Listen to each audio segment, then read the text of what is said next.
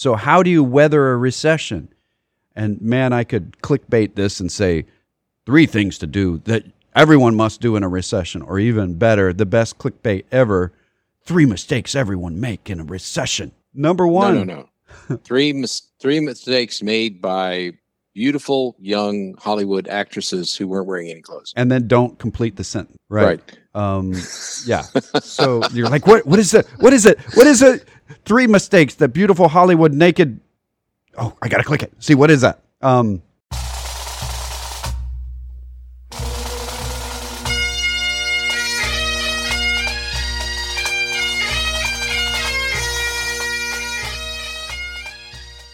Once more onto the breach, dear friends.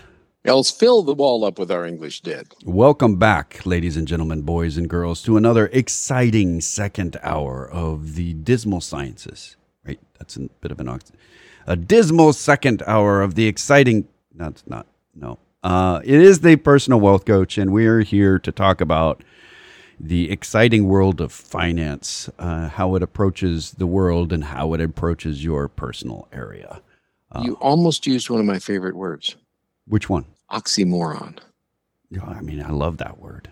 That is really just a fascinating word. It's a fantastic word that means exactly what it sounds like it means. An oxidated moron.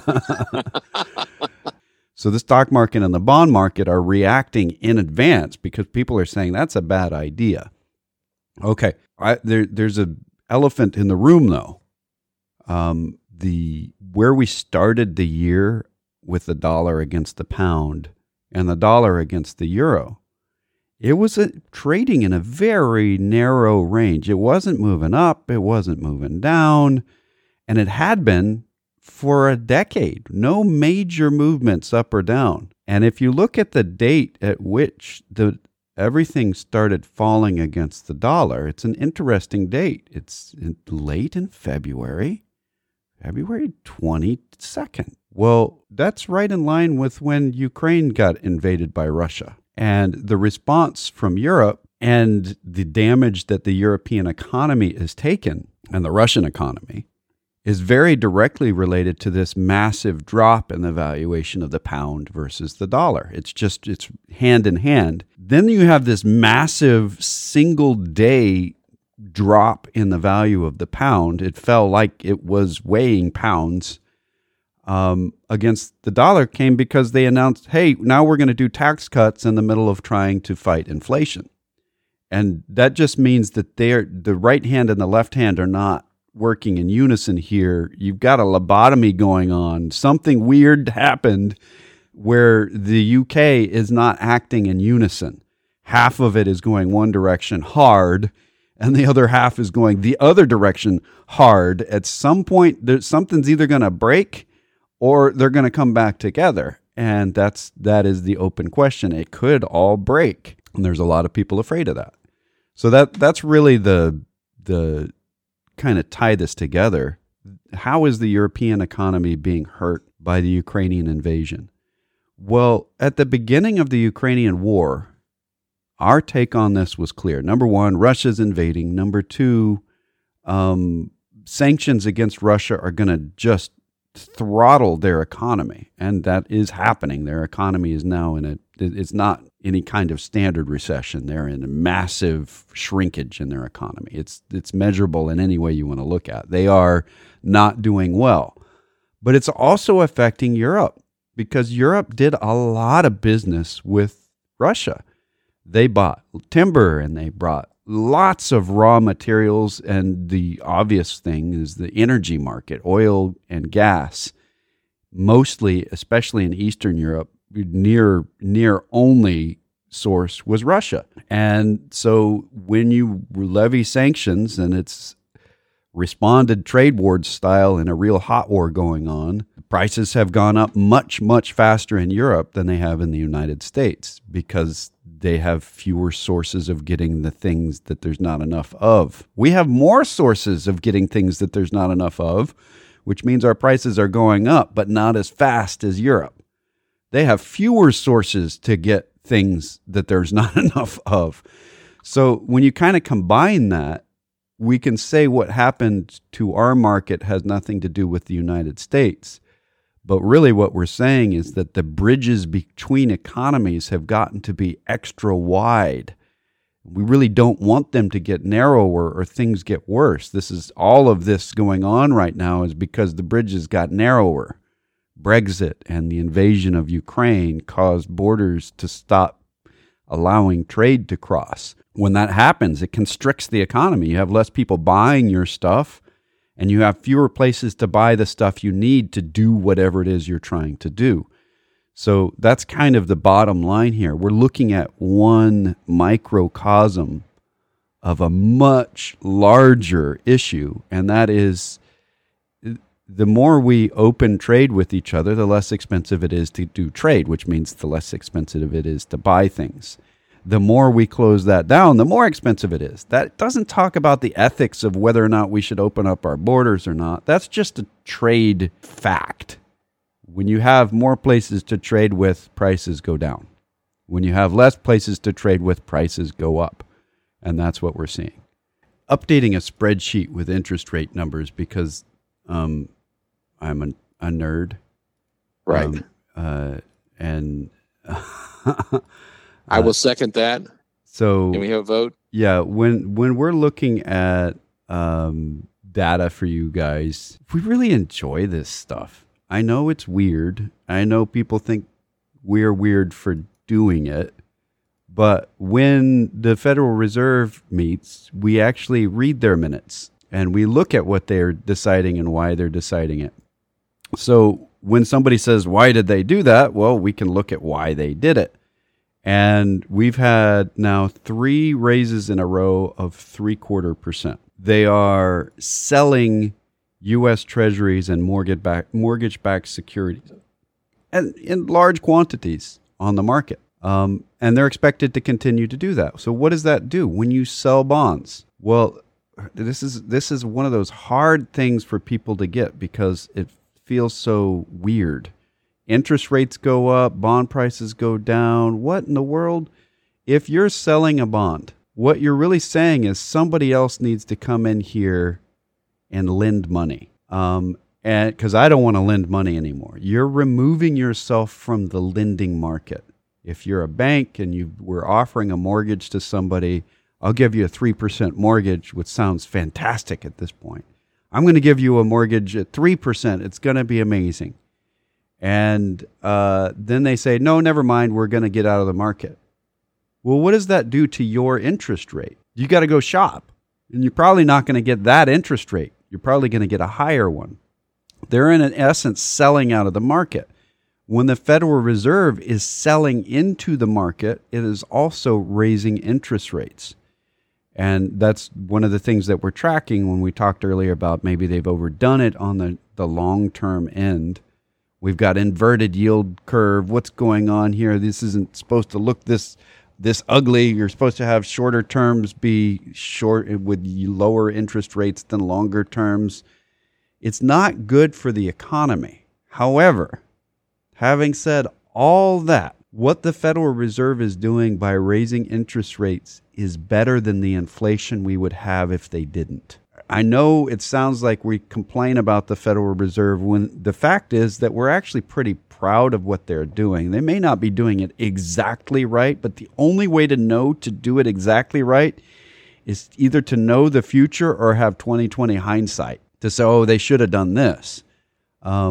Jeremy Siegel has said that they needed to raise rates sooner, and maybe they're overdoing it at the long-term rate now, that they should have stopped already with the interest rates. But if they would have been able to do it with a lot less raises if they'd started earlier, or if maybe they hadn't raised interest rates so much, but done it, say, starting at the end of 2021 instead of maintaining for a long time. And this is what I mean. The academics can come back and quibble about this, and it will make the science better for the future. But knowing what they knew when they knew it, they've done a pretty good job. Inflation's really nasty, but it's nasty everywhere on the planet right now. It wasn't their mistake that caused inflation. People say, well, maybe it was the stimulus packages. There's so much cash, except that people aren't spending the cash at the way that you would expect them to if this were the inflation. We still have tons of cash sitting in the bank. At the personal level, it's if we hadn't had the last year to measure against, this would be at like 50-year record levels of money in the bank. With the last year to measure against, it's less than what we had before. So what am I saying with all of this? You said it just a little while ago. We believe we're heading into a recession. We may already be in one. It's a technical thing to say whether it started at the beginning of the year or now or sometime next year. The reality is that we're in contraction.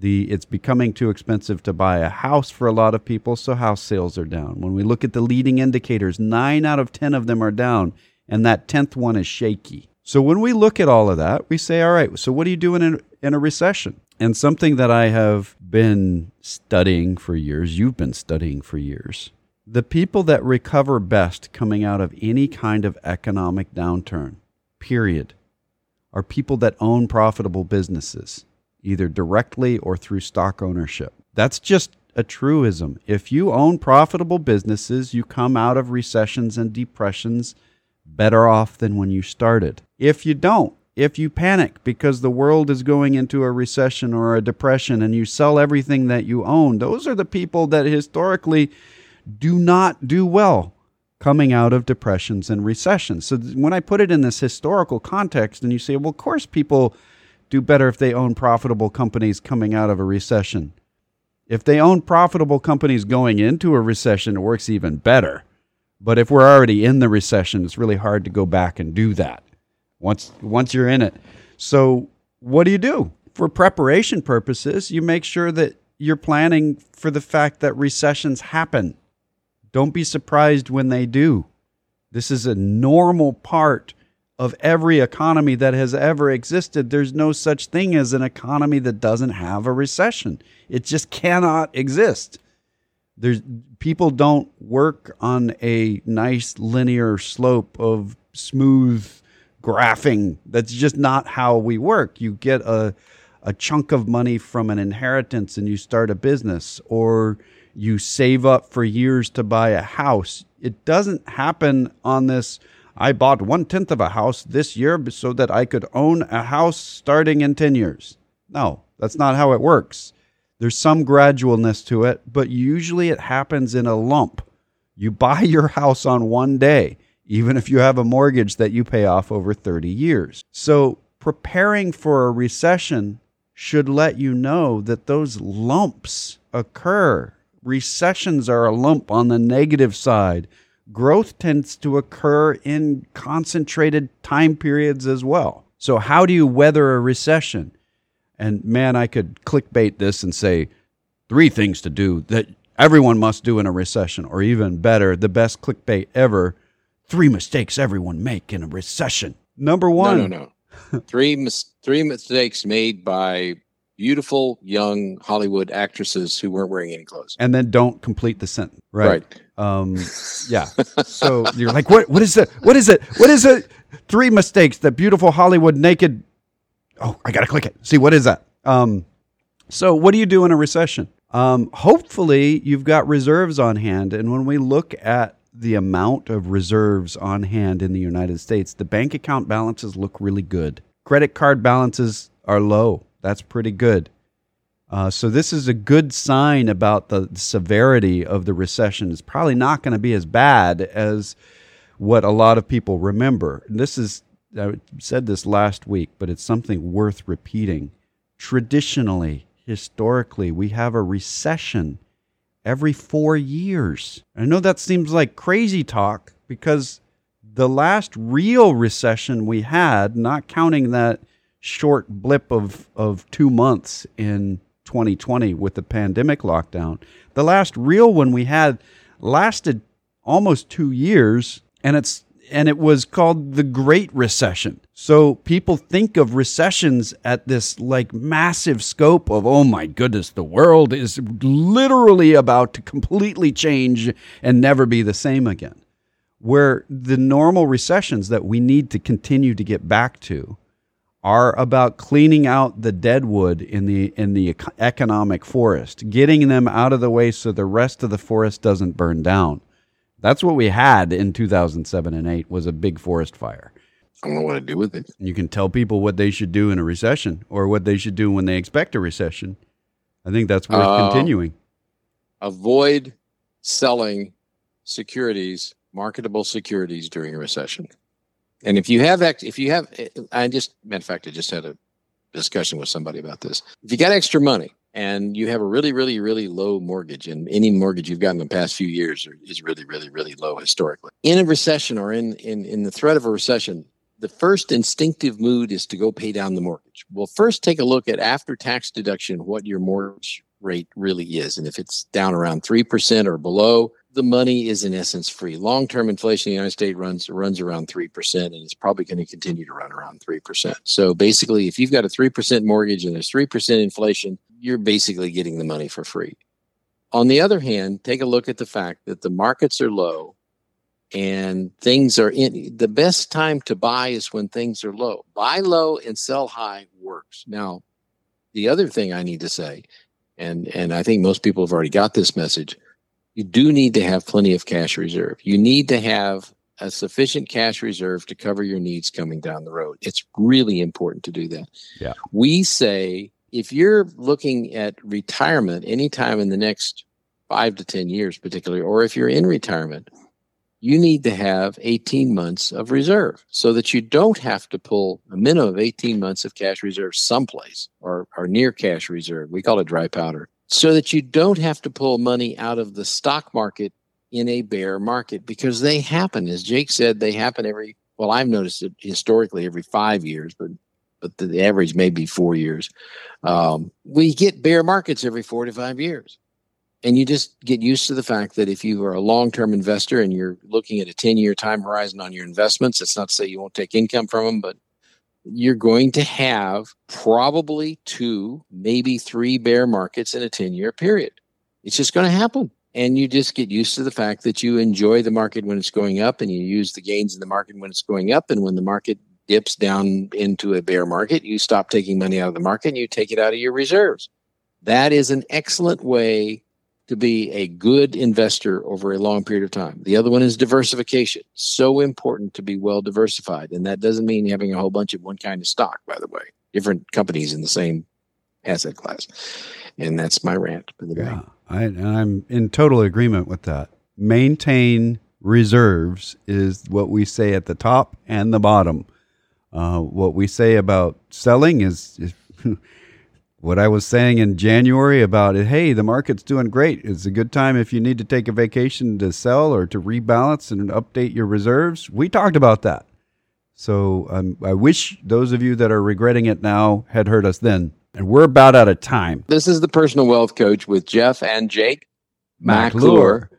This is the Personal Wealth Coach, and we do make other statements than really bad puns about songs.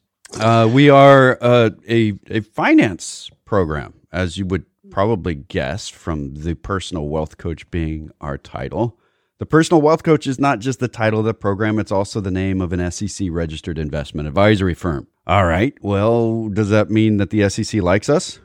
What would you say to that, sir? I would say that the SEC professionally dislikes almost everyone. Right. That is no implication of the SEC's approval just because we're registered with them. Why is the radio program and the firm named the same thing? Because we have to give this disclosure no matter what it is, and it's less disclosurable. It takes less time to do if it's just the same name. So we've been doing this program here on this station, 1400 AM in Temple, since 1996. We've been doing this a long time, and we haven't been paid for it ever. We also have not ever paid for it. So we've been doing this a long, long time, and the whole idea is education. We do advertise as a firm on the studio, on the channel, for this radio program. We don't actually advertise for our firm. We're advertising for the radio program. So what we're saying is that this is educational, and We do occasionally get business from it, but our purpose here is truly education. That being said, it's not advice. Advice would be if I knew who you were, if the other bald guy, Jeff, knew who you were, and we were able to have a private conversation with you about things in your best interest versus broadcasting to everyone. So we're going to be talking about education, which is why we do the program to begin with. So those two disclosures are really one. And having said that, do you deem to tell us another disclosure? Yes. The information we present on this educational radio program has been obtained from sources we deem to be reliable, but we make no warranty or guarantee as to the accuracy or completeness of said information. And he really can't get through the week without that. I think if you would like to talk to us off the air, we actually give individually crafted and customized advice based on what people are trying to achieve. That's generally and portfolio management. And that's generally for people with higher net worths, but we make exceptions occasionally.